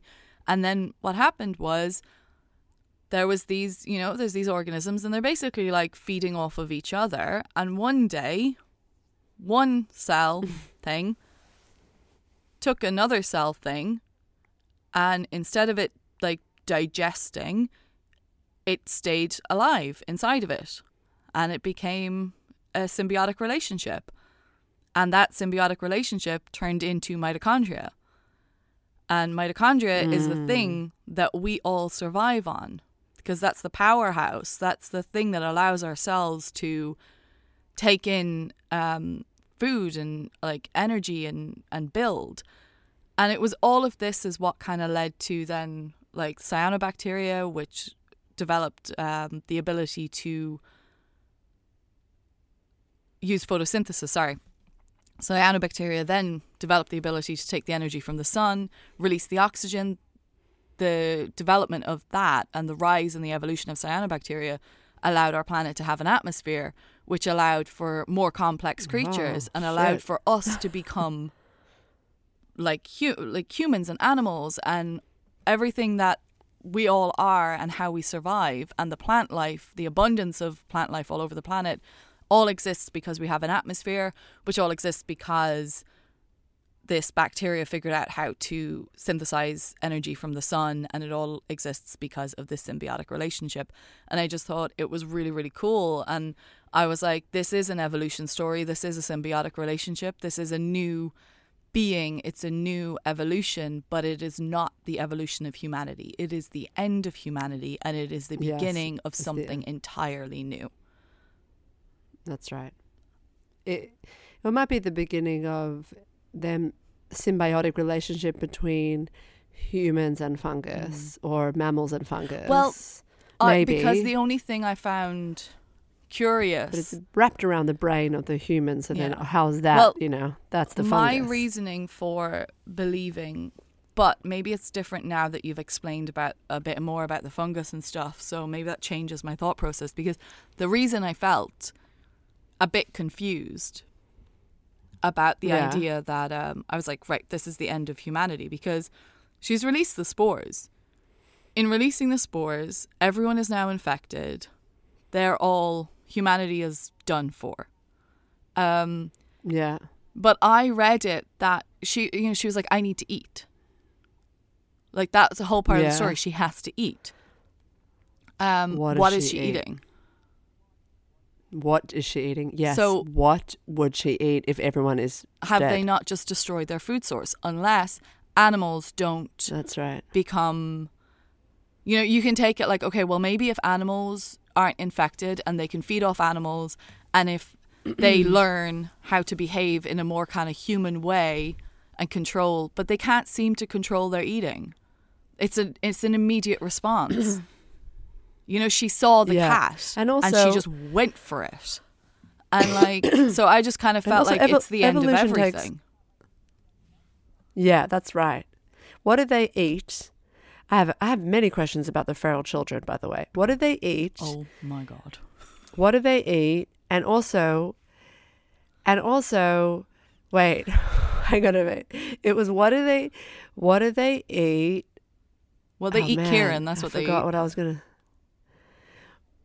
I just forgot. Is she gonna eat? What was I gonna say? What does she eat? Oh my god. What was I gonna say? I was gonna say what does she eat? But also like evolution takes 100 million years, not like a month, whatever. So if they're going to evolve to like eat something different, it's not going to happen in a week, like before they starve. But also like excretion, like how do they go to the toilet? I wasn't sure that there was a toilet in the cells. They're strapped to a wheelchair, or do they have to go to the toilet? Like what's their exact, like do they must excrete, I guess. But I just wondered about, I wrote down where's the toilet? Do they right at the beginning. But the wild kids, I have many questions about them. Many questions. Like, so they were left as babies. They were babies when they were left. Is you say what the fuck? No. No. Oh, okay. But I'm very happy to they what were the left, fuck talk about them. What? So no. I'm definitely actually I'm gonna what the fuck talk about the babies. No. Okay. What I was gonna say something. What do they eat when they're? Oh, fuck. What do the feral children eat? So that The was feral my children question. Eat Kieran. They eat Kieran. The feral children were pretty fantastic in there getting the prey. But the fact, I mean, okay, so they've got this whole hierarchy, and and Melanie's intelligent enough to understand what kind of a society they are and what she needs to do to make them scared. But yeah, they've destroyed all of the food, and now what the fuck are they supposed to eat? And therefore, that's the end. They'll eat Miss Just to Know. Well, this was my thing. I was just like, this is like, it's supposed. My whole feeling in the end was, right, this is an evolution story, but it's an evolution of a pathogen, not of humanity. The story is the end of humanity, but because of the way the actions that Melanie has done, which I guess is the actions of the combination of the pathogen and humanity, that it's actually the destruction of everything. It's the end of everything because they don't have a food source anymore, so they're done for. That's it. They can't possibly survive unless they can control their eating habits and learn how to farm animals. And then it's just a case of restarting the humanity story, but with a different being. With a different being, yeah. We don't know. We don't know if animals get infected the same as humans get infected. Yeah. They didn't show that at all. Maybe we can give them that.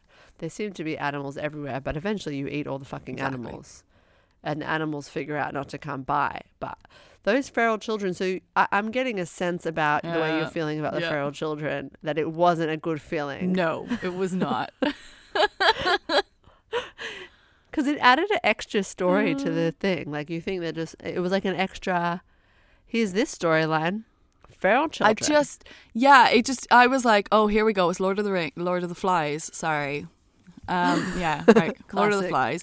They've all learned how to do some sort of language. I have no idea how they ever even got to each other. I don't know if me talking about this is going to, I wonder if I should wait until you do your what the fuck. Yeah, I'll wait. Yeah. Well, okay, let's what the fuck.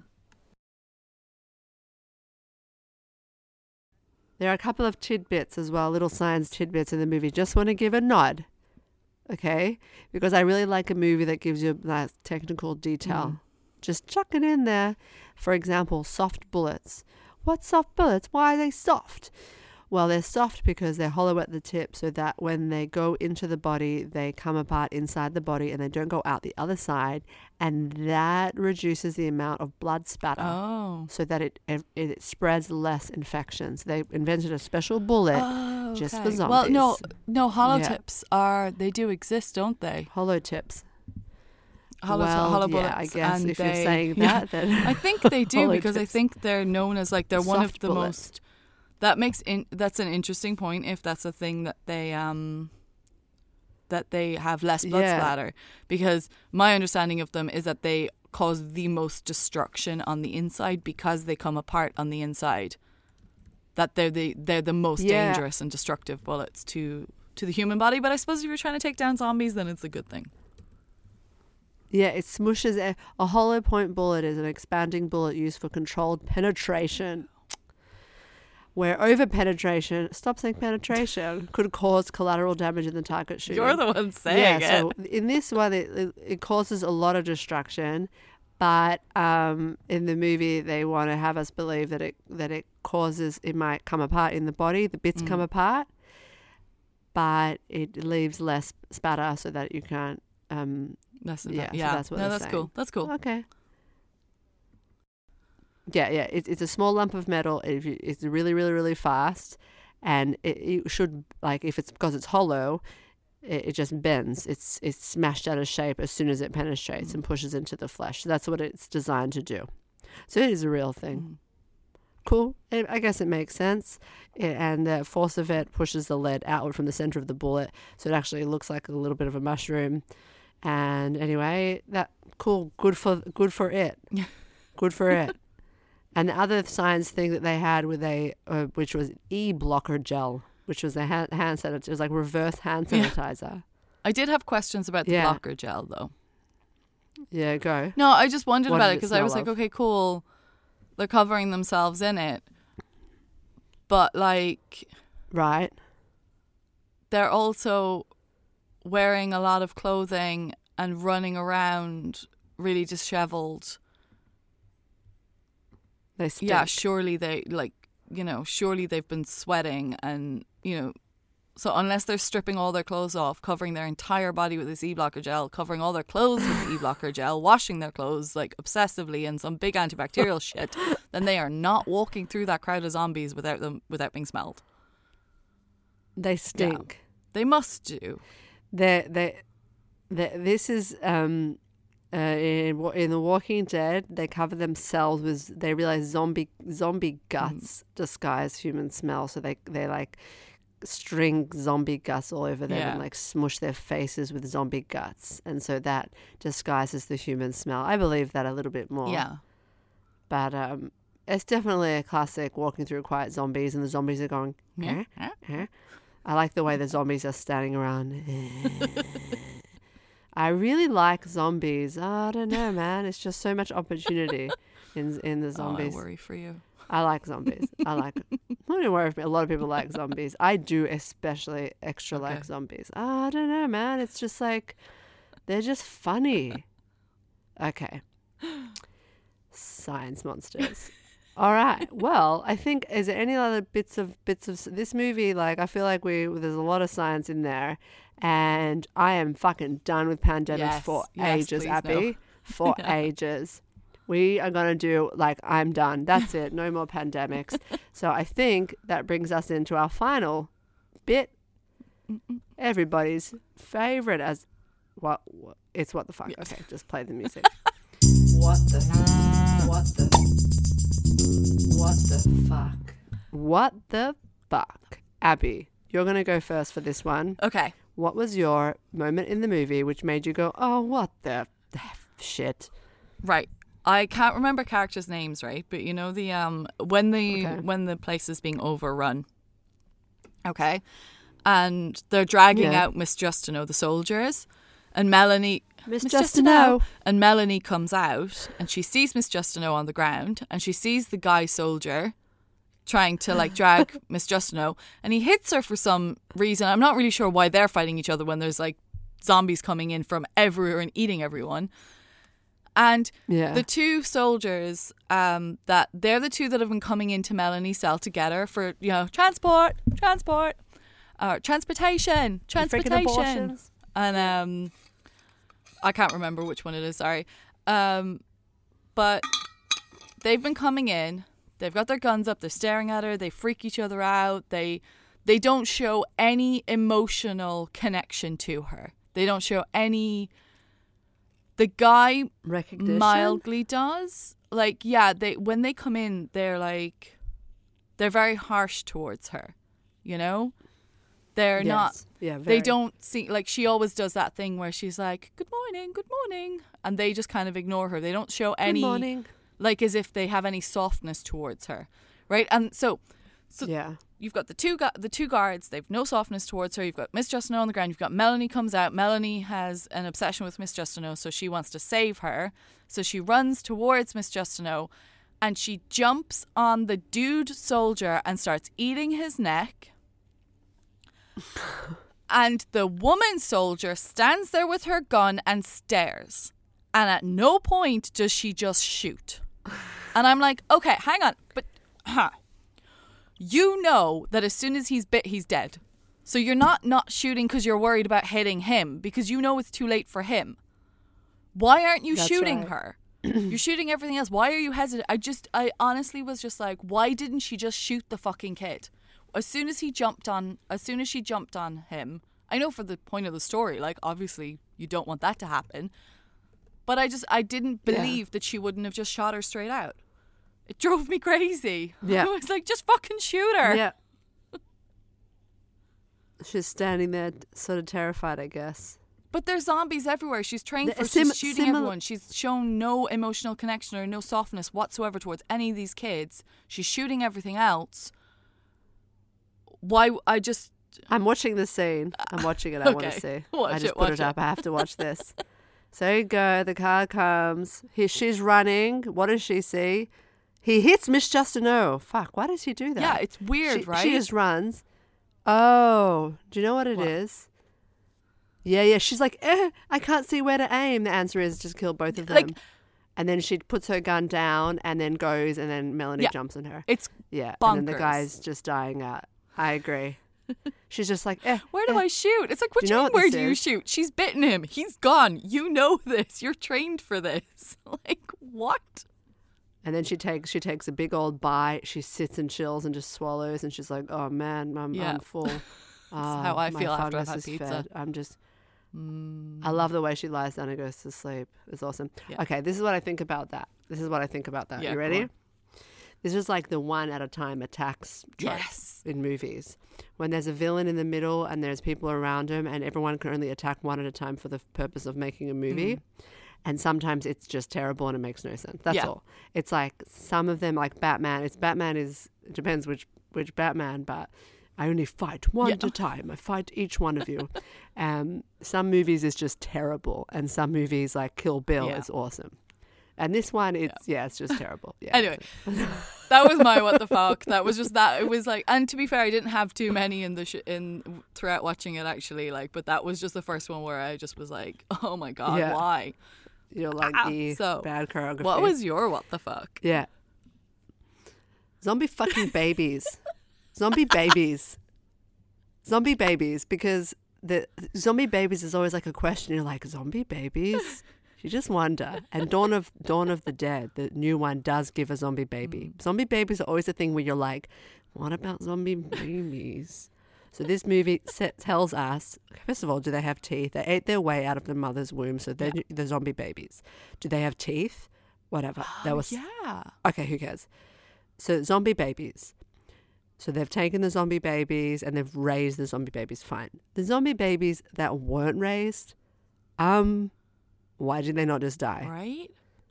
Maybe they had dead mothers. Maybe they grew for a while inside. The body kept growing. I don't know. But then the mother's infected and the mother's dead. Shut up. What? Shut up. Oh, God. You're right. You answered the question. No, because the mother's been infected. So the mother's dead. And they don't eat dead. They don't eat the other zombies. That's right. It makes no... Oh my God, this makes no sense. You've ruined the whole movie. Unless the placenta... Yeah, no. Unless they had some weird... Maybe it's exclusive with the mother or something like that. Because she would have been infected in one event and then the pregnancy continues. I think, to me, it was just zombie babies. Zombie babies raising themselves on the streets. But in general, zombie babies... Look, what do we do about the zombie baby? I have to admit, the feral fucking children, the two scenes with the feral children just ruined the whole movie for me. I was so annoyed at them. I was like...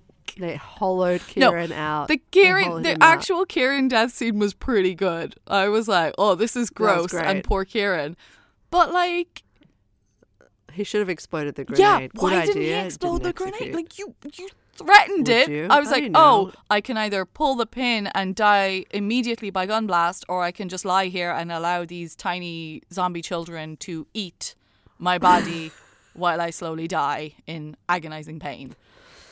Because they built him up to be a bit of a Yeah. doofus. You know. Oh, that. but like He he was was a bit of a right there. I doofus. was like, just That's pull fine. the pin. But they couldn't do that because they would have killed the Yeah. zombie babies, and they needed the zombie babies. So It's not. This movie isn't brilliant. Yeah. It's just. no, it's I just was solid. into it, That's and the thing is, I wasn't even really against them. What I was against was it was like you had everything was going really well, and then you just suddenly it was like, oh, it's Lord of the Flies. They've got paint across their faces. They're like little cavemen. They're speaking with some tribal vocalizations, and that scene. The thing is, you said something earlier which makes me think you really enjoyed that scene. But that love that scene with scene. Melanie and the kids, I was like, this is You're scared of me. painful. Look at me. Don't look at them. I found it painful. I liked it. She's awesome. No, Wow. I was Wow. just We like, don't this is agree. so ham right We don't now. agree. This is like ridiculous. It was and- good. She's cool. I liked it. I didn't care what you say. I was like, no, this like just the shout, like, rah, rah, rah. I was like, oh, stop it. And then She was that getting. end, to be honest with you, I Oh. have to say as a follow-on from that the ending scene just fucked Okay. me off. So in the end, she sets fire to the big fungus tree No, not that scene. and explodes all the pods. I Yeah. know. I'm just leading up to it. I know, Abby. God, go God, go watch the movie, Freda. explodes all the pods. The pods explode, and then everything is infected. And then we cut to the final scene of the movie where Miss Justineau is teaching all the kids from the safety of her airlock, and there's feral children and red pajama children combined. And Melanie is the leader of the pack, and she's basically keeping the feral children in line, and she's reading them stories. And Melanie's in the box. No, just knows in the box, yeah. At the end of the movie. Just don't know is in the, sorry, God. Melanie starts off in a box. Just to know ends with a box. There's Schrodinger's box and there's Pandora's box. 4 boxes. Rate them from 1 to 4. Who's your favorite box of the movie? I Just think the joking. problem for me with the end was that You don't final like it. scene. What Yeah. I think I would have liked it more if it had ended. There's just before the final scene. There's the Melanie gets to the airlock, and there's just that moment of Melanie and Miss Justineau on either side of the airlock. I would have Yes. enjoyed if it had just ended there. But then Okay. having that scene with But the it didn't. classroom thing, it just brought too many questions up for me.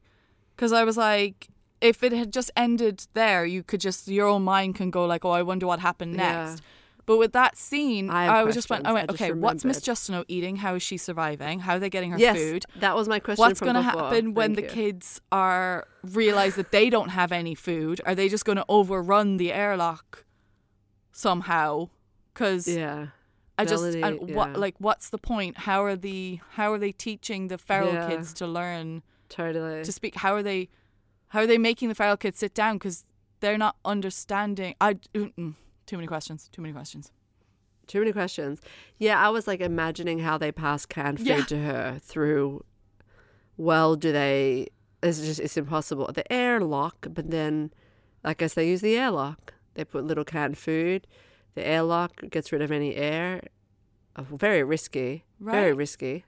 I was imagining them covering it with hand sanitizer or something. Like, what is she eating? Well, they're passing her food. Exactly. I don't know. I felt like it was it's a little bit unnecessary. it's too implausible for a movie which was so plausible. It then becomes so implausible, and that's I think we talked this in the very first episode when we talked about why we started this podcast. I was complaining about how movies that give too much detail and then not enough detail, and like not knowing where they are going to lie creatively. And the thing about this movie is that it wants to be plausible, it wants to be scientific, but then when it's convenient, it just is like, whatever. somehow. Whereas instead of just like, we're not explaining any of this, but we have an explanation, we just didn't feel like it was necessary. It's tempting me as someone who likes all the explanations to try to figure out how they would have done that. And then I'm at a loss. I can't figure out how any of that makes sense. The babies, I can't figure out how would they have survived. I get it if there were facilities around the world like raising babies and then they all stormed everything and like overtook it together in a coordinated fashion. Yeah. But like, how did the babies raise themselves? I'm sorry. That was stupid. And why did they have paint? Okay, now that we're talking about it, it's getting more and more fucking stupid. They have paint in their face. And I love that they're in a library and they have like... baseball bat, which is like... It's the caveman club, you know? It's the sack and the wild hair and the white paint and the caveman's club. That's what they're doing. You've convinced me. This movie I could have just done without the feral children. I just felt it was unnecessary. They didn't need to be there. Even if they wanted to keep that final scene, they could have kept the final scene without the feral children. Do you know what I mean? Totally. It was unnecessary. This is like that movie Us, the Jordan Peele movie Us, with like the doubles, the basement. I've never seen that. And then everyone has a double. But it's the same thing where like it sort of just, it goes like, it like takes you along up for a while and then suddenly it's like, forget it, this. And I don't like that. Some people don't mind that. I don't like it when you're in an explainy movie and then it just decides to say fuck it. All right. I think that I like disagreeing with you on movies. It's fun. Because we've both got very different. Like, I think it's cool. Like, you think about movies in a different way. You like different types of movies to me, and we don't have to always agree on movies, so... Yeah. It's weird that we're both female, and yet we're both different. Which brings us to our first part of the final verdicts. Sorry, that was beautiful. Did it? I'll let you stop laughing. No, go on. I don't segue often, but when I do. Go on. Abby, did it pass the Bechdel test? It did! It did! It actually did! Finally. It's been so long. I have a quote. An interview with Colin McCarthy. Awesome. The question, was it a conscious decision to have a number of central, strong women roles in the movie? Yes. We wanted to develop a story that started with strong female characters who aren't defined by their male relationships.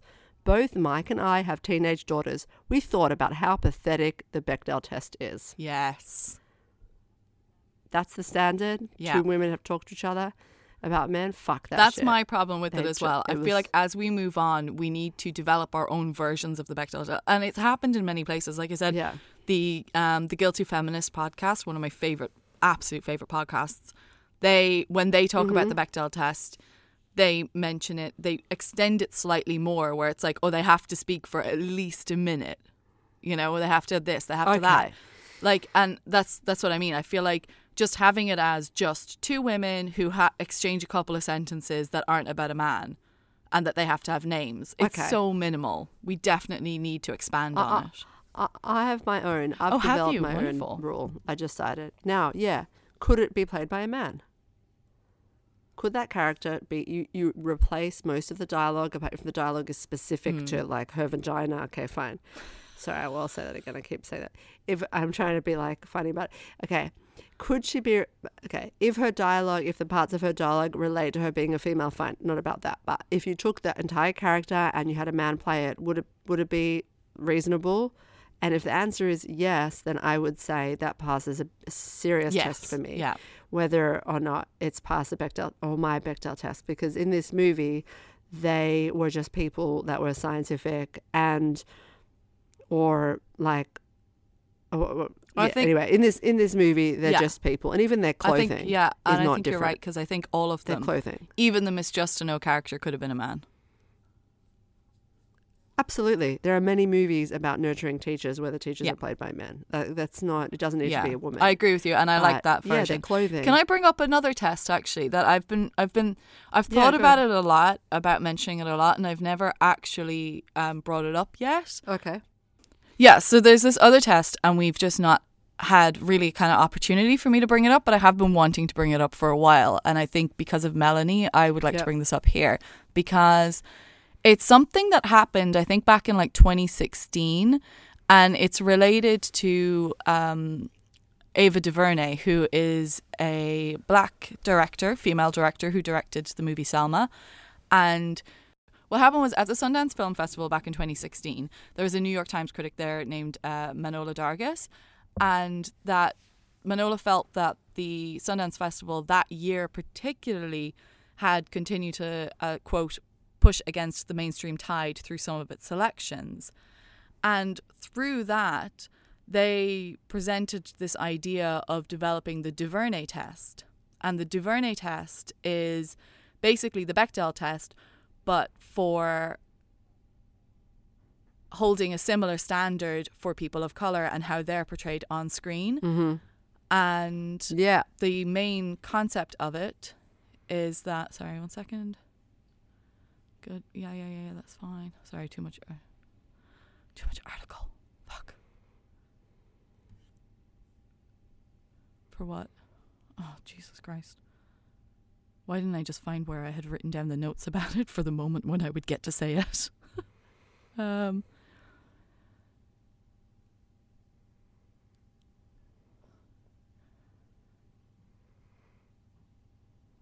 God. Sorry. Take your time.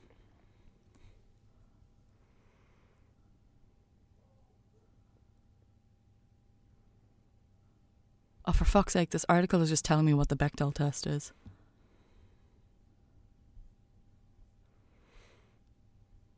Oh, cool. Okay, so so basically the idea is that it would be kind of similar to the Bechdel test, but the idea behind the DuVernay test would be that the characters portrayed by black people and other minorities would have fully realised lives rather than serve as scenery in white stories, is the way that the film critic coined the term. And I just think it's really cool because it's just this idea, and I feel like it does kind of resonate in this movie because Melanie's character is entirely her own and it has absolutely nothing to do with race whatsoever. So I would just like to mention the DuVernay test, and I feel that that's a nice little... So I'm not... I don't know if it's something that will come up every week depending on the movies that we pick, because it's, you know, it's taken many years for the Bechdel test to take hold, and definitely we are at the dawning of movie cinema where the DuVernay test can start to like really come into place and be played. But I just think that this movie does pass the DuVernay test as well, and that's kind of cool. Yeah, and actually, I did read from Colin McCarthy. I heard in a featurette about the making of the movie that he did write Melanie, that nothing about her, what she looked like at all, so that they could cast anybody, whoever was best for the job. So it seems like these directors, they are two white men, but it doesn't mean that they can't be forward thinking in terms of making sure that they do not represent those groups of people in that way, which is actually, it's kind of old-fashioned and dated. We don't need to be doing that anymore. That's something movies did for us. That's not real life, where women have to be dressed differently than the men in a pandemic, or whether or not black people have to play certain types of characters that are just like sidekicks. That's, movies have done that to us. That's not real life. So but it seems like these filmmakers are people that they're interested in being a bit more modern, a bit more progressive about the way they tell stories, which it resonates more naturally with us. And I really like, specifically, the clothing, the way the women were dressed. I just appreciate that a lot. I don't like needless, like, I don't care how people want to dress. You can dress however you want, your body, your show as much skin. I have no problem with that whatsoever. But just in movies when they deliberately, like, especially in a pandemic, dress women so differently and like have them wearing like a tank top that's tight so you can see their boobs and all this kind of like weird. It's like, enough already. Like, just what would you wear? You would be wearing gross army fatigues, like, and like gross jumpers, and they were totally look like the way that you would look if you were living underground for 10 years. Yeah, and they were in Britain. It's not like it was warm. And it was Britain, and they didn't have makeup. All right, next question. Did it pass the Here Comes the Science? Yeah, I think Test. it did from what you've described about in terms of like the basis of the science. Totally, they did have that moment. Yeah, All right, the classic moment where we're going to explain it to you now, but it didn't. That's right. Come off in the way it normally does. It actually came quite natural. It came a little bit more. It was like, okay, well, you do need to explain this right now. Melanie doesn't know. Yeah, and it wasn't set up like we've created this character who doesn't know what's going on just so that you can explain what's going on. It was in conversation and it was a bit more natural. So yeah, so I think it did for me. How do you feel about it? Yeah, we had a movie with a Here Comes the Science moment, and it was a good moment, and bonus points that the science was like fun to look into, and totally it tracks, and it's not unlikely, and zombie ants. Yeah, final verdict out of 5 stars. What do we give it? 5 zombie limbs. Abby, you go first. I'll give it. I'm trying to remember because remember I like screwed up my stuff and then I had to restart my. I really need to keep like a chart or something of what I'm giving to movies. I agree. I was just thinking that myself too. So yeah, I think I'll go with about a similar rating to what I gave Sunshine. I can't really remember what I gave Sunshine, which is terrible. I'm going to give it 3.9 zombie limbs. That's high. Yeah. That's good. I was definitely going to do somewhere between 3 and 4. In terms of science content, like I really enjoyed it. In terms of the Bechdel test, I really appreciated it. It wasn't a movie that blew me away, but it wasn't there to do that. It was like a solid, great zombie movie, and I enjoyed it a lot. And I'm going to do 3.6. Cool. I think that's what I'll give it. I can't believe I gave it higher than you did. I'm surprised. Yeah, I was gonna give it over 3.5, but I just want to save my high ones. I did just really appreciate it as a new take on a zombie movie. Definitely, it went somewhere I didn't expect it to go, and I appreciated that. But I have to knock points off for the feral children because it was too painful. It didn't make me cry, but it made me smile, and it excited me. But I like when a movie makes me fucking cry. Okay. Like in Moon and stuff like that. I really don't like when a movie makes me cry. That I do. I do like a movie. I like to be my face to feel like it's coming off. Oh, right. Okay. You know what I mean? You know when you're feeling emotion, your face just like radiates and you're just like... That's very sweet. I can tell you right now that the next one is not going to do that for you. That was going to be my question, Abby, because... That was my pandemic movie choice. It's my second pandemic movie choice in a row, and that'll be my last forever. and that was because we were in space like too many in a row. But aliens, space. It's all an accident because genres, they cross over. It's an accident. It's our first zombie movie coming 4 weeks after our first a time travel movie. Both happen to be pandemics, but I've had enough because I don't want to really think about it. But Abby, I've been rabbiting on. Tell us, what is the next movie choice? Go. So, there's been something I've been wanting to do for a while. And it's something that this is going to be the first of many. Okay. I'm going to bring you on a journey. And I'm very excited to bring you on a journey. FREDA has her head in her hands. I think she knows what's coming. We are going to take a step through the world of superheroes, comics. It's Marvel, MCU. We're starting at the start. We're going right back to the beginning. First one, Captain America, the first Avenger. Isn't the first one X-Men 1? No, fuck X-Men. I'm going with a really specific thread, right? Please, no, can it be I'm going X-Men? with a specific thread. I'm going with a specific... Now, it's unlikely that I will make us do every single Marvel movie, but I will definitely make us do every Marvel movie that has a strong science basis to it. There's always a scientist. There's always a science reason that the superpowers have occurred. And this one is like... First Avenger, we're back in the 40s. It's the start of the story. It's the birth of Steve Rogers. It's Nazi scientists. It's super soldier serums. Who's Steve Rogers?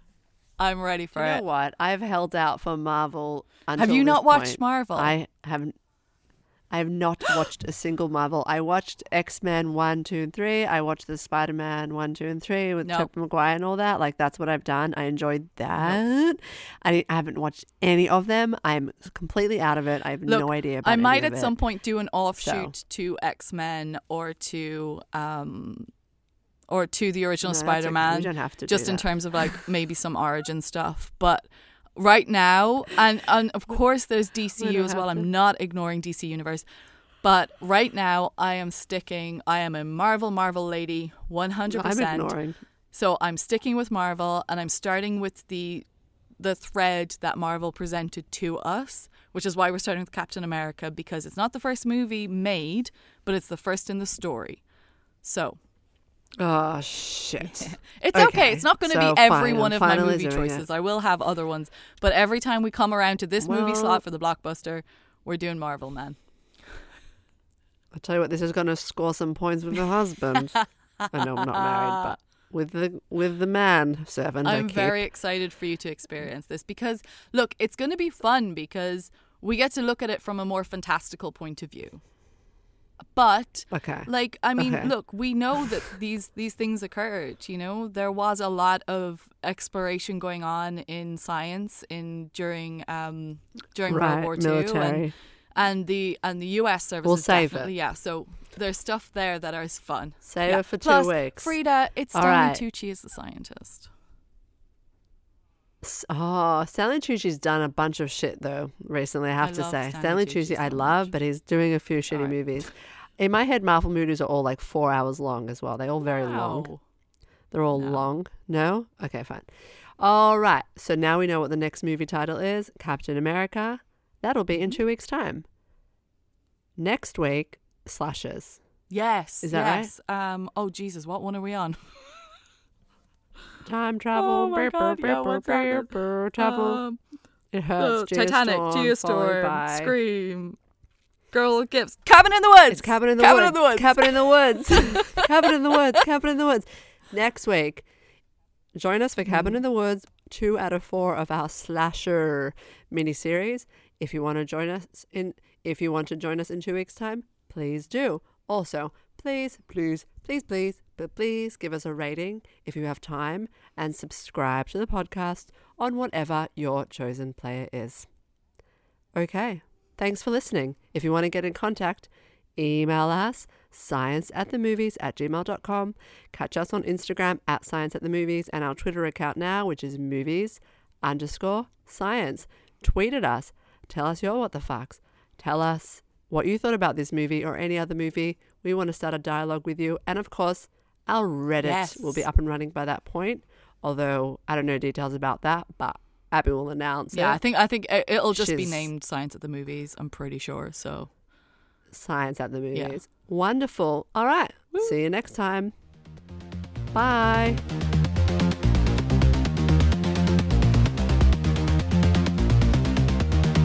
Fucking Marvel. Shit.